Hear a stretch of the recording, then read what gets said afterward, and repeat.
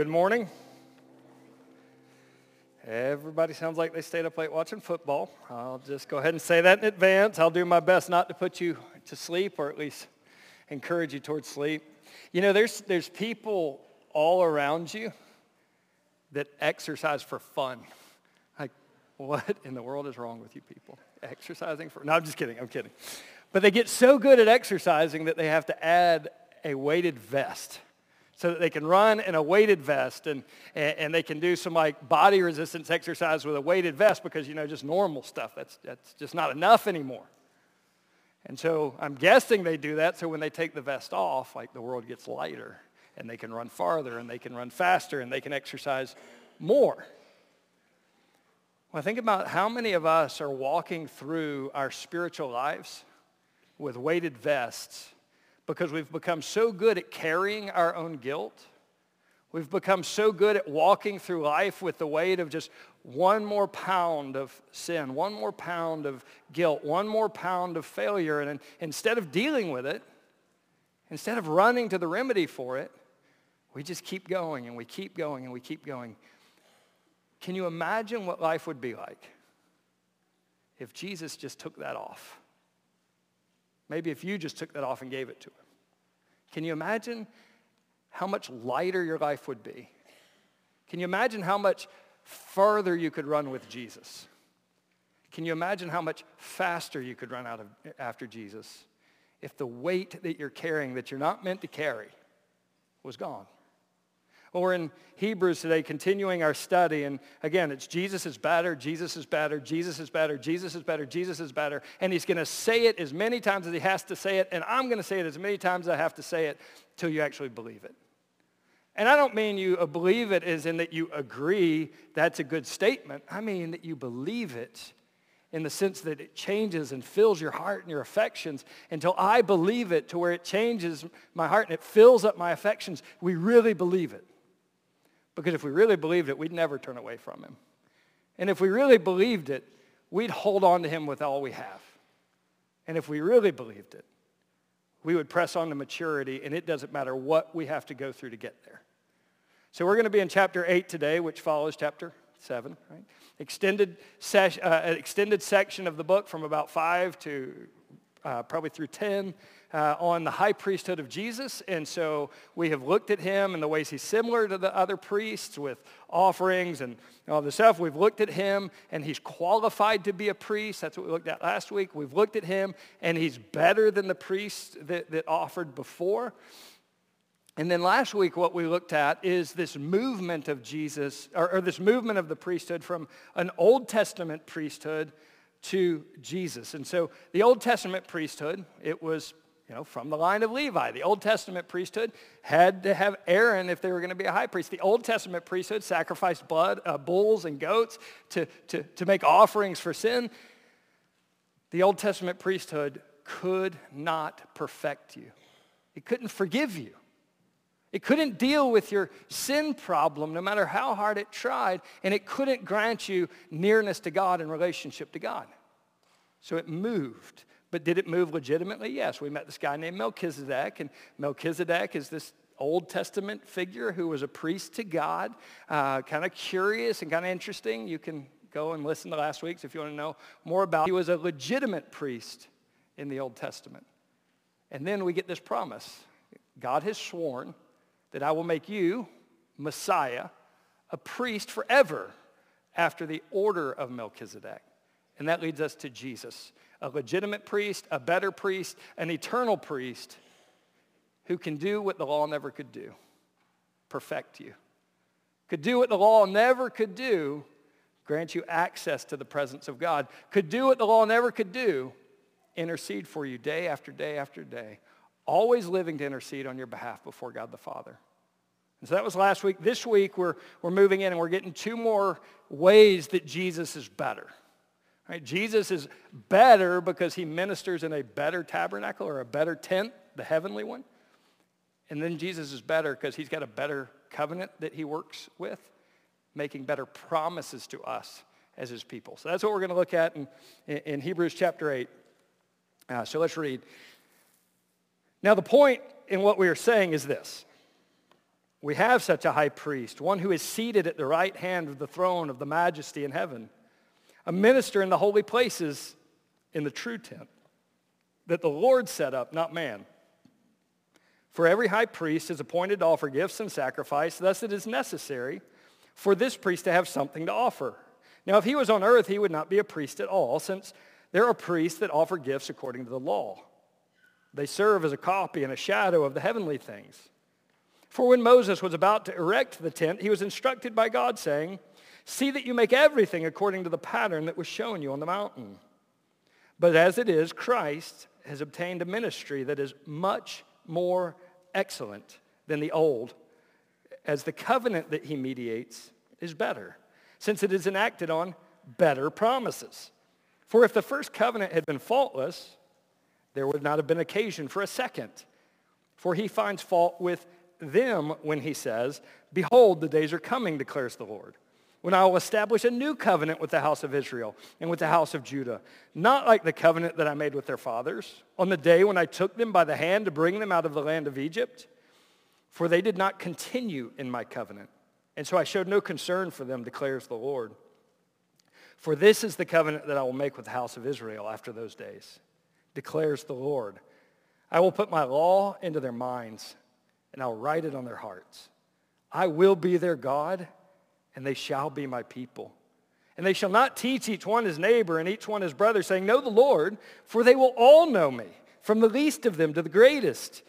For I will be merciful towards their iniquities, and I will remember their sins no more.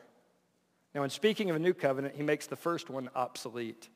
And what is becoming obsolete and growing old is ready to vanish away. Let's pray. So, Father, I pray that we would look into this word and behold Jesus. And in beholding Jesus, we'd become more like Jesus as we behold his glory. More than that, I pray this word would look into us. It would open up our hearts and it would open up our minds to Jesus as better, to Jesus as a redeemer, to Jesus who's forgiven our sins and removed our guilt as far as the east is from the west, who's chosen to forget our sins. And Father, that we can live as those who are redeemed. We can live as those who are forgiven. We can live as those who do not carry the weight of guilt anymore because Jesus has carried it for us. So I pray that you would set people free today. And I pray for that in Jesus' name. Amen. So treasure Christ for his better new covenant of grace. Treasure Christ for his better new covenant of grace. Look at the first step in this. The old covenant remained external and lacked the ability to deal with our sin debt. The old covenant remained external and lacked the ability to deal with our sin debt. So, you know, if you're like, Chris, I need you to run until you wear out. I like, all the way to the mailbox, all the way back, collapse, I'm done. Now, you could put a ball and I could last a little longer, but still, I'm going to collapse pretty early. You know, my son went out for cross country for a while, and so he went for over a mile. I was like, man, that's good. And then he comes home and he's just like, you know, some of y'all have run half marathons and you've got the stickers to prove it. Right? Some of you got all the way up to the full marathon and you got stickers to prove it.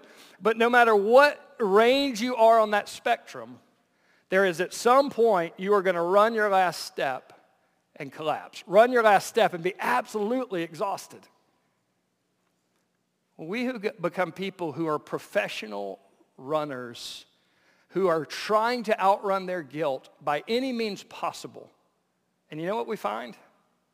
There eventually comes a time where we get tired of running, and it's still right there and jumps on us. It's still right there in that quiet moment of the night. I tried so hard to be busy today and not hear it, and then I wake up in the middle of the night. I tried so hard to outrun it by working really hard and doing things for Jesus, and yet there's that moment where I'm still, and it's there anyways. Because here's a simple truth. You are guilty. I am guilty. Now, there is false guilt. We're dealing with something, not that. There's real guilt, and you're it. I'm it. And it doesn't matter how far I run, it's still right there inside of me. It doesn't matter where I go, it's still there inside of me. But we have become so good at trying to outrun our guilt. We try to outrun it by being victims. Well, don't you know the way I was raised? Don't you know where I was born? Don't you know? We've become so good at trying to outrun it because we can blame other people. Don't you know my boss? Have you met my parents? That dude in traffic cut me off. And so I can blame and blame and blame. We've become so good at trying to outrun our sin. And here's what we do. When somebody tries to approach us to help us, like deal with something, we become like porcupines. We get super prickly and super defensive, and we blow up at them, or we come up with all the, don't you know, I know all this stuff about you too, and so we make charges against them, and we get super defensive when anybody gets close to an area of our life that isn't in line with what God has for us. And this is a great way for you and for me to kind of get a sense of where our walk with Jesus is at any given moment. How do I respond when somebody confronts me about my sin? How do I respond when somebody points out something in my life? It's a great measure for how we're walking with Jesus in a given moment. How else do we deal with our sin? We minimize it. Man, it wasn't that big a deal. It's not like I murdered anybody. Or we make really good excuses. We make really good excuses. And I can find a reason to justify anything I do. But when I run out of excuses, what's still there? Guilt. When I run out of distractions, what's still there? Guilt. When I run out of self-pity, of feeling victimized, what's still there? Guilt. When I run out of denials, what's still there? Guilt. And if you were to look at the history of humanity, if you were to look at the history of religions, and if you were to look at the history of psychological therapies, they're concerned, not only, but in a big way, they're concerned with what do you do with this thing called guilt. I was listening to a video this week, and he was reading a book from an author, and his book was called Feel Good. And I'm going to give you the greatest remedy for guilt that you can ever imagine. Guilt doesn't do anything. Guilt only harms you. Guilt is non-productive. Just don't feel guilty. How's that working out, right? Wait, so the only thing I have to do is train my mind not to feel guilty and it'll all be gone? Until you get quiet and woken up at 2 a.m. and the guilt is still there. Religions will always fail at trying to deal with sin. Any therapies out there will fail because they don't have a solution for sin. And do you know what? The old covenant itself failed because it couldn't deal permanently with the problem of human sin and human guilt. The next chapter, you know what it's going to say? In chapter 9, it's going to say their consciences were not cleansed. Meaning they still had the nagging, plaguing, chasing thoughts of guilt that were part of their experience. It didn't go away.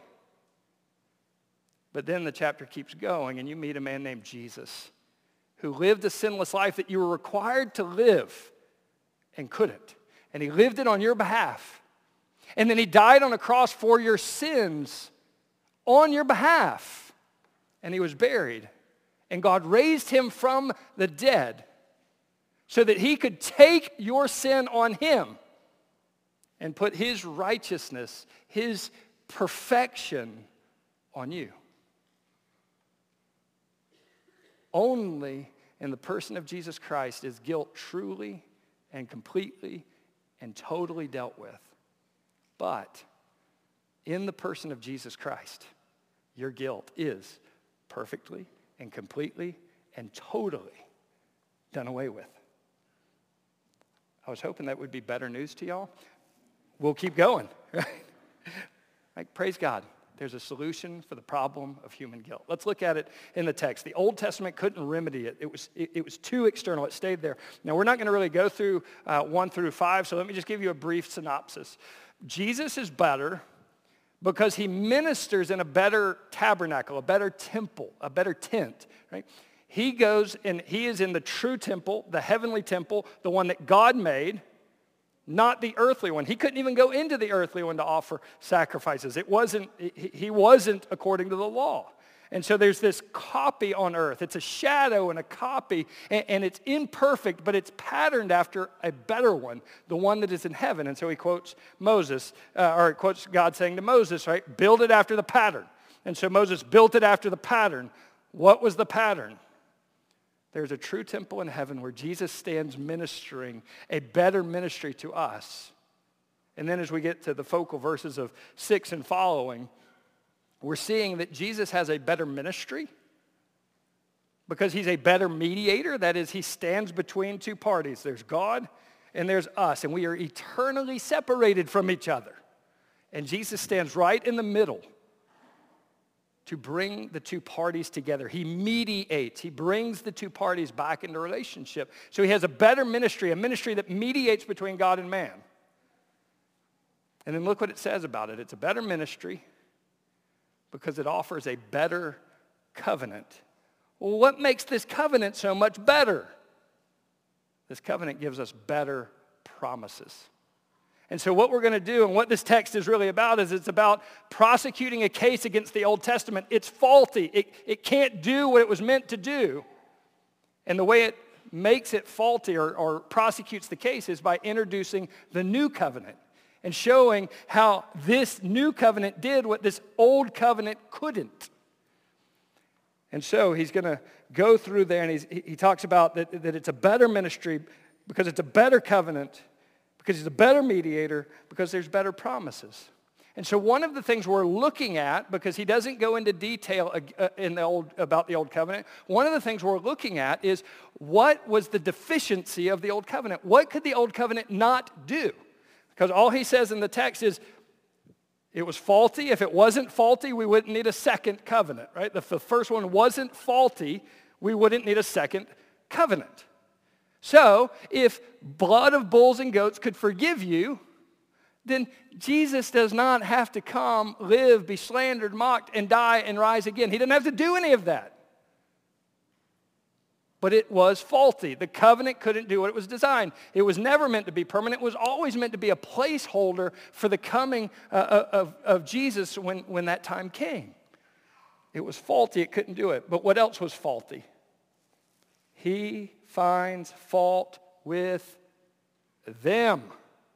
What's the problem with this amazing law system that was built up? What's the problem with these amazing priests? What's the problem with having the perfect expression of the will of God given to man? What's the problem with that? You are. I am. We're the problem. The problem is the human heart. And no matter how many good rules are written out there on tablets of stone, nothing in here changed. And so with a fallen human heart, no matter how good the law is, no matter how much bread from heaven comes, no matter how much water from a rock comes, no matter how many miracles you see, no matter how the presence of God dwells in the middle of something, does not matter. Because the human heart is left unchanged and everything stays out there. Everything stays external. God said it this way in Ezekiel. In Ezekiel 36:26, it says, I am going to remove their heart of stone and give them a heart of flesh. What was the problem? My heart is dead and unfeeling and hard and nothing can get in there. And so God has to pull that out to put in a soft and tender and sensitive heart to respond to him and to respond to his word. The heart was the problem. And so the new covenant comes, and it's this better covenant. What's the problem with the old covenant? It stayed out there. It was memorized, and it was learned, and it was read, but it couldn't do anything in here. What's the problem with the old covenant? Sacrifice after sacrifice after sacrifice after sacrifice, and I'm still guilty at the end of the process. Sacrifice after sacrifice after sacrifice after sacrifice, and my conscience plagued me day after day after day. It couldn't deal with my guilt, and it couldn't deal with my conscience. And I'm stuck in it, and I can't get out of it. And so he promises a new covenant. Not a covenant like the old one. It's going to be different, This covenant's going to be different. Not like the covenant that they left and couldn't stay with. A new covenant that they could, a new covenant with a new heart. And so the law remained external. Sin was never truly dealt with. How often do you and I live like old covenant believers? How often do you and I live like doing the religious thing, doing the church thing, doing the study thing, but not living in the forgiveness of a cleansed conscience and a cleansed life? How many of us are still trying to work so hard that God will accept us? How many of us are hiding from our sin? How many of us are trying to make excuses? How many of us are trying to figure out a way to work off the debt? If we could just make enough sacrifices. And all the while, it's just adding weight to that weighted vest of life. All the while, we're just adding more and more weight to our life. Accumulating and accumulating and accumulating. And life gets so heavy. Why is it so heavy? Because you're carrying a weight you were not made to carry. Why is my conscience plaguing so I have to have the radio turned up? Why is my conscience plaguing so I have to scroll? Why is my conscience plagued up so that I have to run till I drop because it's like people in our neighborhood, they're running and running and running. It's like some of them, it looks like, are you running from something? Like I don't see anything chasing you, but they have this look on their faces like they're trying to get away from something. Themselves, probably. Not everybody that runs, but you definitely see that in some people. Instead of coming to Jesus to find the forgiveness of Jesus, I try to carry it on my own. I try to shift it. I try to hide from it. And we weren't meant to carry it. The Old Testament is a problem because it stayed external. The Old Testament was a problem because our sin debt could never be dealt with. Second, the new covenant empowers a heart level of obedience based on relationship and forgiveness. The new covenant empowers heart level obedience based on relationship and forgiveness. So, we have to, we're not millionaires, so I know that's shocking. So we have 4 kids, and they go back to school every year. And 3 of them are girls, so they go back to school every year, and they want new clothes to go back to school every year. That's like a small fortune. And so we have to give a budget, like here's your budget, here's what we can do, and our kids aren't millionaires either, but they want Hoka, not like Adidas, right? They want Lulu and not Target brand. They want On Clouds or Birkenstock name brand, and so they'll come, Dad, can I get some Hokas? Is it in the budget? We gave you the budget. Dad, I need these new pair of tights. The only ones that'll work are Lulu. Gotta have Lulu. Is it in the budget? Now, look, as often as we can, we love to give them good gifts. We love if there's money to do it. We love for them to have those things. But, there's the budget. And so I'm sure times are like, God, my parents are such misers. I can't believe it. Or maybe they think, why'd you have all these kids? You should have just had me. Right? But Paw is trying to take Paw of the Year award now. And so, you know what he does? Hey, kids, send me something to buy you, and I'll buy it for you. Like, it doesn't matter what kind of day they're having. It doesn't matter if they're rotten and throwing tantrums. Just send me a link of something to buy you, and I'll buy it. Or they come up, Dad, can I get some Hokas? No, is it in the budget? Well, I'll just text Paw. And you know what Paw does? Amazon package. 2 days or less. Here it is. Why did I tell you that? Because I'm convinced that in large part, your view of God will determine your level of obedience.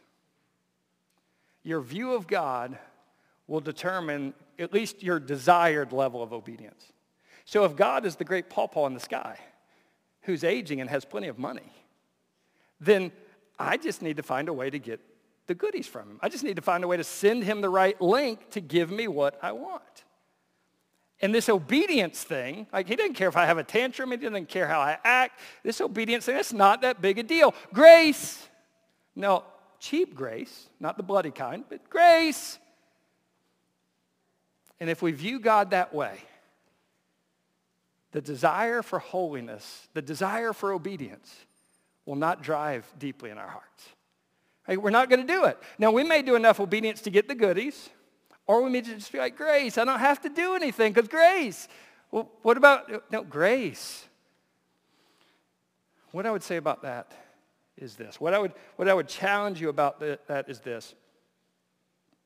If guilt is one of the primary destructive mechanisms in your life, and if the real problem in your life, at least part of the real problem of your life, is real, legitimate guilt, then not talking about it doesn't do you any good.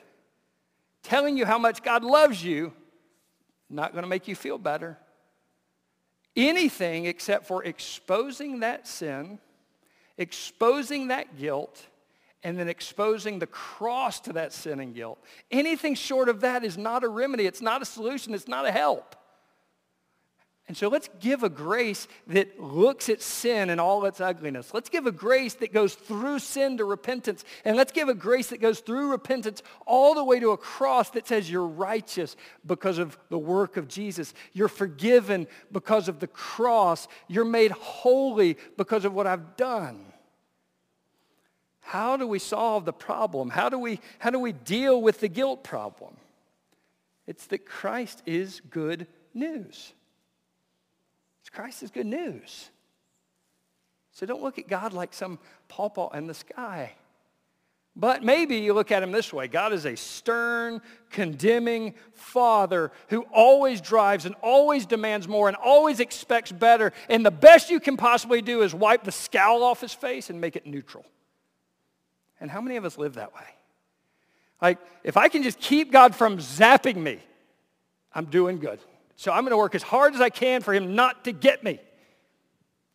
But he never smiles. Not in my view of him. He never smiles. Well, what kind of obedience are you going to give? You're probably going to obey as much as you can. You're probably going to be scared, and you're probably going to work as hard as you can possibly work until you completely wear out. And you're still going to collapse, and it's still going to catch you guilty. But what if you viewed God this way? What if God was a good, loving, and gracious Father who delights in you, who sets his affections on you, who gave his Son for you? What if he knew you better than you knew yourself and loved you anyway so deeply? How would you obey a God like that? How would you obey a God who you are secured in his love? How would you obey a father that you're secured in his love? How would you obey a father and a God that you love? How would you obey a father that you respect and admire with every fiber of your being?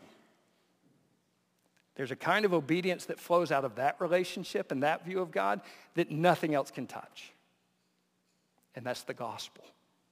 It is the loving God who has adopted you, declared you righteous, secured you to himself, loves you. And then you become more and more like him over the rest of your life because of how much you love and admire and think the world of him. So let's look at it. In the rest of the chapter, he is going to quote Jeremiah 31 through 34. He's going to quote it pretty much exactly as it is in the Old Testament. So you can mark that down in your notes. And he's going to unpack it more in the chapters to come. But for now, he's going to just quote it. He's not going to deal with how sins are forgiven. He's not going to deal with priesthood or any of that. He's going to quote the new covenant that was promised in the Old Testament. And he's going to say, like, this is to Israel and this is to Judah. So what is the new covenant going to accomplish? It's going to put God's divided people back together again. Well, and you're like, I don't really care. I don't even know if anybody knows if they're in Israel or Judah anymore. But then if you were to read Isaiah 55, you would find that the Gentiles are also welcomed into this new covenant. And if you were to read through Matthew, Mark, or Luke, you would run across this thing called the Lord's Supper. And you know at the Lord's Supper what you would hear? This cup is the new covenant in my blood. And then if you were to read through 1 Corinthians all the way to chapter 11, you would find in 1 Corinthians 11, Jesus would say, this is the new covenant in my blood. And so when you see the new covenant in this text and in Jeremiah 31, what are you seeing? what the blood of Jesus will accomplish on our behalf. And it's at least 4 main components. I'm going to combine them into 3. So 3 main components of the new covenant for you and for me. The old state external. Right? They couldn't continue in it. They couldn't do anything about it. What is the new offer? I'm going to write my law on their mind. And I'm going to write it on their hearts. It is going to go from a tablet of stone out there that I walk by and I read and I say, that's cool, I would love to do it, to something that God inscribes on my heart, to where my heart is transformed to actually be able to do it. And so what an important point. The law is not abolished because Jesus came. Jesus said, I came to fulfill it. Not one piece of the law will pass away until all of it's fulfilled. Right? Unless your righteousness exceeds that of the Pharisees, you won't enter the kingdom. Jesus did not come to erase the law. He came to pull out that stone tablet of your heart that couldn't do anything and put a tablet of flesh into your heart where his law becomes your delight and your meditation, and you're changed from the inside to the outside instead of trying to change from the outside to the inside. And so it says, I'll write it on their minds and I'll write it on their hearts. The main point of that, what I say? It empowers you to glorify God with your life. And do you know what you're made for? To glorify God with your life. And so he's going to write on your heart, this is what it likes to put God on display. The God who loved you, won you, redeemed you, forgave you. This is what it's like to put him on display with your life. And so your heart's like, yes, I want to do that. Now, it may be helpful for me to break the law down for you in 3 parts. So if you're to read through the Old Testament, you're going to find a whole set of laws that deal with the nation of Israel. Do you live in the nation of Israel? No, you live in the United States of America. We have laws too. You may agree with some, you may disagree with some. Not asking for opinions. The national law of Israel, though reflected God's character and you can get principles out of it, it is not what you live under because you do not live in Israel. And then there's a whole set of laws that are called ceremonial laws. So laws about priests and laws about sacrifices and laws about cleansings. Well, we don't have priests and we don't have cleansing, and I have never sacrificed an animal like some of y'all gotten into this farm thing, and you guys have, but that's not for me. So that is done away with. Why? Because Jesus is our priest and he's better. Jesus is our sacrifice once and for all. Jesus cleansed us, and so that part of the law is also removed. What's left? There is the moral law of God. The moral law of God is a reflection of the character and values of God. Just like when you make rules for your family. What do the rules for your family? Why do you have them? This is our values. This is what we want for your life. This reflects us as parents. And hopefully reflects the Lord really well too, right? And so God has a moral law that says this is what I'm like. This is how you glorify me on earth. This is what is best for you. This is what's best for you for human flourishing. This is what's best for you for human prospering. This is what's best for you for humans living in peace and tranquility. That part of the law didn't disappear because God didn't change. But now it's written on your heart instead of on a tablet. And now you have a Holy Spirit that empowers you to obey it so that you can live a life that flourishes under God. Doesn't mean everything's going to go right and go well and go perfect. It means that you can live a life that glorifies God no matter what you face, which means you can experience the favor of God no matter what you face, and that you can live the life that God has for you in the presence of God. So he's going to write it on your heart. You can glorify God with your life. The second piece is permanent relationship is established. Look at it. I will be their God, and they will be my people. Permanent relationship is established. I will be their God. Now, that word God has a lot attached to it because it's the God who's revealed himself, the God who created, the God who redeemed, the God who saved, the God who is a refuge and a strength and ever-present help in trouble, the God who is a rock, the God who is a fortress, the God who is a refuge. I will be their God. That kind of God, the God who's revealed himself in these ways, and you'll be my people. I'll secure you forever. I'm not going to take the time to read all these, but I'm going to give you some references. Because this phrase is a covenant phrase that you will find scattered all over the Bible. Repeated after repeated after repeated. I'll be their God. They'll be my people. You know where it appears first? To a guy named Abraham in Genesis chapter 17. In Genesis chapter 17, I'll be their God. They'll be my people. Then you go forward, and so Genesis 17, 7 and 8.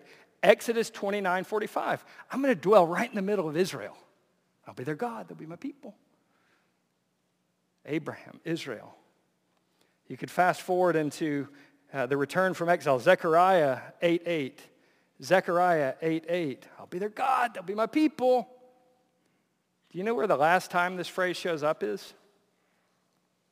You know where you're going to find it last? We got Abraham, we got Israel, we got the return of the exiles. We've got Hebrews, you and me. Do you know where it shows up last?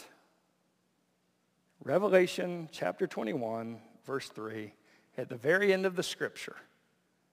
When a new heaven and a new earth comes down, and the dwelling place of God is with man fully and finally forever, and there's a new heaven and a new earth, and we don't need a temple anymore, we don't need a sun anymore, we have God as our light. And you know what one of the promises of that day will be? I heard a loud voice from the throne saying, the dwelling place of God is with man. He will dwell with them, and they will be his people. And God himself will be their God. A permanent, abiding relationship is offered to you by the work of Jesus Christ that adopts you into the family of God and loves you. And it says, like, you won't have to teach each other anymore. Everybody will know me. And I would say that's partially true now. Do you know you have a Bible in your lap? If not, you have a Bible on your phone. Do you know what else you have? You have the Holy Spirit of God living inside of you. You have everything you know to read and study and understand the will of God for yourself, to understand the truths of God for yourself. Now, we need other people, but what that means is there is the priesthood of believers. You have just as much access to God as me. Like, you don't need an ordained guy to stand there and like get things straight with you. You can touch as many of the holy things of God as you want. You don't need me to, with my ordained hands, to handle the holy stuff in a special mystical way. You get to do it. You don't need me to like help you get into the presence of God. Like, you can do it yourself. And I hope there is value to me as a teacher and to your Sunday school teachers and to people who have written amazing commentaries. But you have just as much access to study and know God as anyone else on the planet. You have the Spirit and you have the Word. But then one day, we'll all know the Lord from the least to the greatest. One day we will know him perfectly because we see him the way he is. We see him with our own eyes, and we don't need faith anymore in that day because we see him. Glorify God with your life, permanent relationship with God based on the forgiveness of Jesus. Look at the last point. And I will forgive their iniquities, or I'll be merciful towards their iniquities, and I will remember their sins no more. I will be merciful to their iniquities, and I'll remember their sins no more. What was the problem with the old covenant? No matter how many sacrifices you offered, your conscience would just mess it up again, and you'd be plagued again, and then you'd make another sacrifice, and you'd feel good for a little while until you messed it up again, and then you'd have a defiled conscience, and you'd feel awful until you had another sacrifice and another, and it just kept plaguing you. If you read through chapter 9, which we'll do here soon, it said his offering purifies our conscience. It purifies our conscience. I'll forgive their iniquities. Why would I hide behind a tree, behind an excuse, behind a fig leaf of any sort? Why would I hide when there's a God who forgives? Why would I make excuses when there's a God who delights to cleanse his people? Why on earth would I run when there's a God who died to welcome me?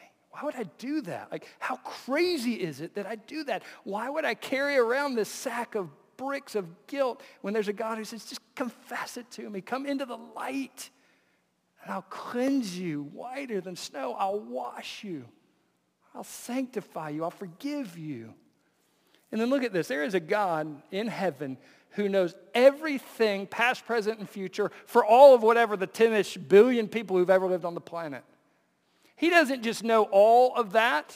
He knows every possible thing that every one of those people could have ever done, as well as what they actually would do. And he knows it past, present, and future, as if it's like a still picture that he's looking at. And what does the text say? An omniscient God who knows everything is going to take your sin and throw it behind him and forget it. Erase it from his omniscient mind from before him. And that's the good news of forgiveness that creates relationship that leads to a life of glorifying him out of a heart that delights to glorify him. And that's the covenant that you live under. That's the salvation that you live under. Not one of cheap grace, but one of running after Jesus' grace as those who are forgiven and those who are set free. I was listening to a podcast this week, and it made a statement something like this. You are worse than you can possibly comprehend. You're like, oh, great. Here we go again. You are worse than you can imagine. You don't even know how bad you are. On your worst day of looking at your heart and reminiscing and drudging up all the bad stuff about you, you know what? You're worse than that. And I am too. I am worse than I could even imagine being. But there's another statement. You're loved more than you could ever know. You're loved more than you could ever know. There is a God who sees more awful stuff about you than you can see about yourself. And that's not bad news that should make you run. It's good news because he sees it all as it is, and he loves you with absolute perfection anyways. Isn't that what we want? Like, we're so scared that somebody's going to find out about us. We're so scared they're going to find out about those thoughts in our head. We're so scared that those words that I said are going to get back around to people. We're so scared they're going to see the real us. And yet there's a holy God in heaven that sees the real us. And he doesn't turn away. He doesn't run from what he sees there. He runs to what he sees there. So we're free to see it too. We're free for him to remove it too. Let's look at a few practical things as we wrap up here. First, what are the ways you generally try to outrun your guilt? What are the ways that you generally try to outrun your guilt? Right? You probably have a set of things, and you can be super busy or super distracted or you're really good at excuses. Right? What are the ways you outrun it? Right? You probably have some personal versions of that, and that would be a great conversation to have in a microgroup or with a trusted friend. Right? What keeps you from genuinely acknowledging or sharing your sin? What keeps you from genuinely acknowledging or sharing your sin? And so the first conversation is you and God can have a conversation.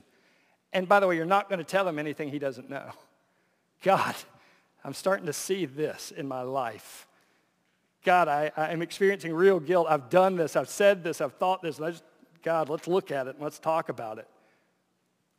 It's a great conversation to have. But you know what another conversation to have is? And what keeps you from this? What stops you from going to another person and sharing that same conversation? Now, please, they need to be mature and they need to be trusted so that they can be confidential and your business isn't getting spread everywhere. And they need to be people that are going to give you Jesus and not law in its place. But if you have people like that, what a gift. What a gift to be able to just unload your heart and say, this is the stuff I'm seeing. And I'm taking it to God, but man, I'm wrestling with like it getting out. And let's pray about that. Share Jesus with me over that. What keeps you from doing that? What keeps you from having that conversation with God and others? And then last, what about full gracious forgiveness blesses you today? What about full gracious forgiveness blesses you today? What lightens the load of your life about forgiveness? Right? It's there. And I cannot talk about it, and I can tell you how much God loves you and pat you on the back and give you some self-esteem, but it's not going to take it away. If it was, I promise I would. I would much rather just let's erase the sin thing and let's erase the blood thing. Let's talk about the good stuff. If I really thought that would help you, if I really thought that would relieve the burden of your soul, I'd do it. But it won't.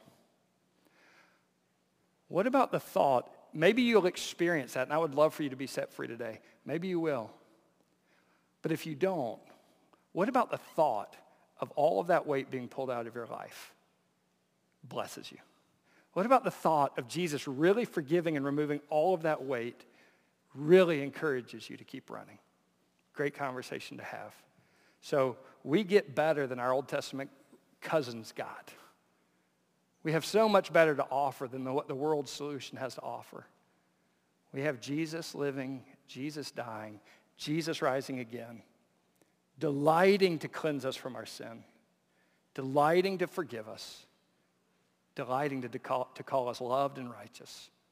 Let's pray. So, Father, in Jesus' name, we bow as those forgiven, or we bow on behalf of those who have not yet been forgiven.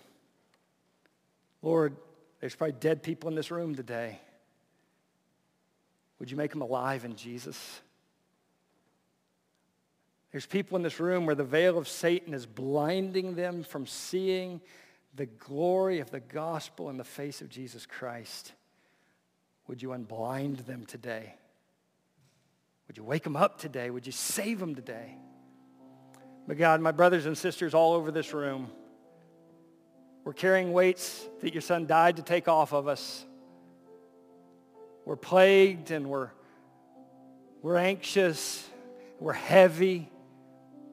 Would you set people free today by the good news of your son and the good news of his forgiveness? We pray for that. In the name of your son, Jesus. Amen. So as we come to our time of invitation, Jesus lived, Jesus died, Jesus rose again. And that's not news for out there. That's news for you. Have you ever been confronted by your sin and convicted of it? Have you ever turned from your sin and put faith in Jesus Christ alone to save you? If not, come, let's pray together. Fill out the white sheet in your bulletin. We'd love to talk more about that with you. But maybe for you, you sit here and guilt feels like a weight you've been carrying. And you realize there's areas of your life that aren't glorifying God at all. And you realize how burdened life has become because you've tried to outrun something that just stays with you. Come confess, and he promises he delights to cleanse and forgive. Do that where you are. Do that where you are. Or maybe you're just plagued by guilt that's not rightfully yours. And God wants to take that from you too. How do you need to respond? I don't know. Let's stand together. You can respond here or where you are. Let's stand together and sing.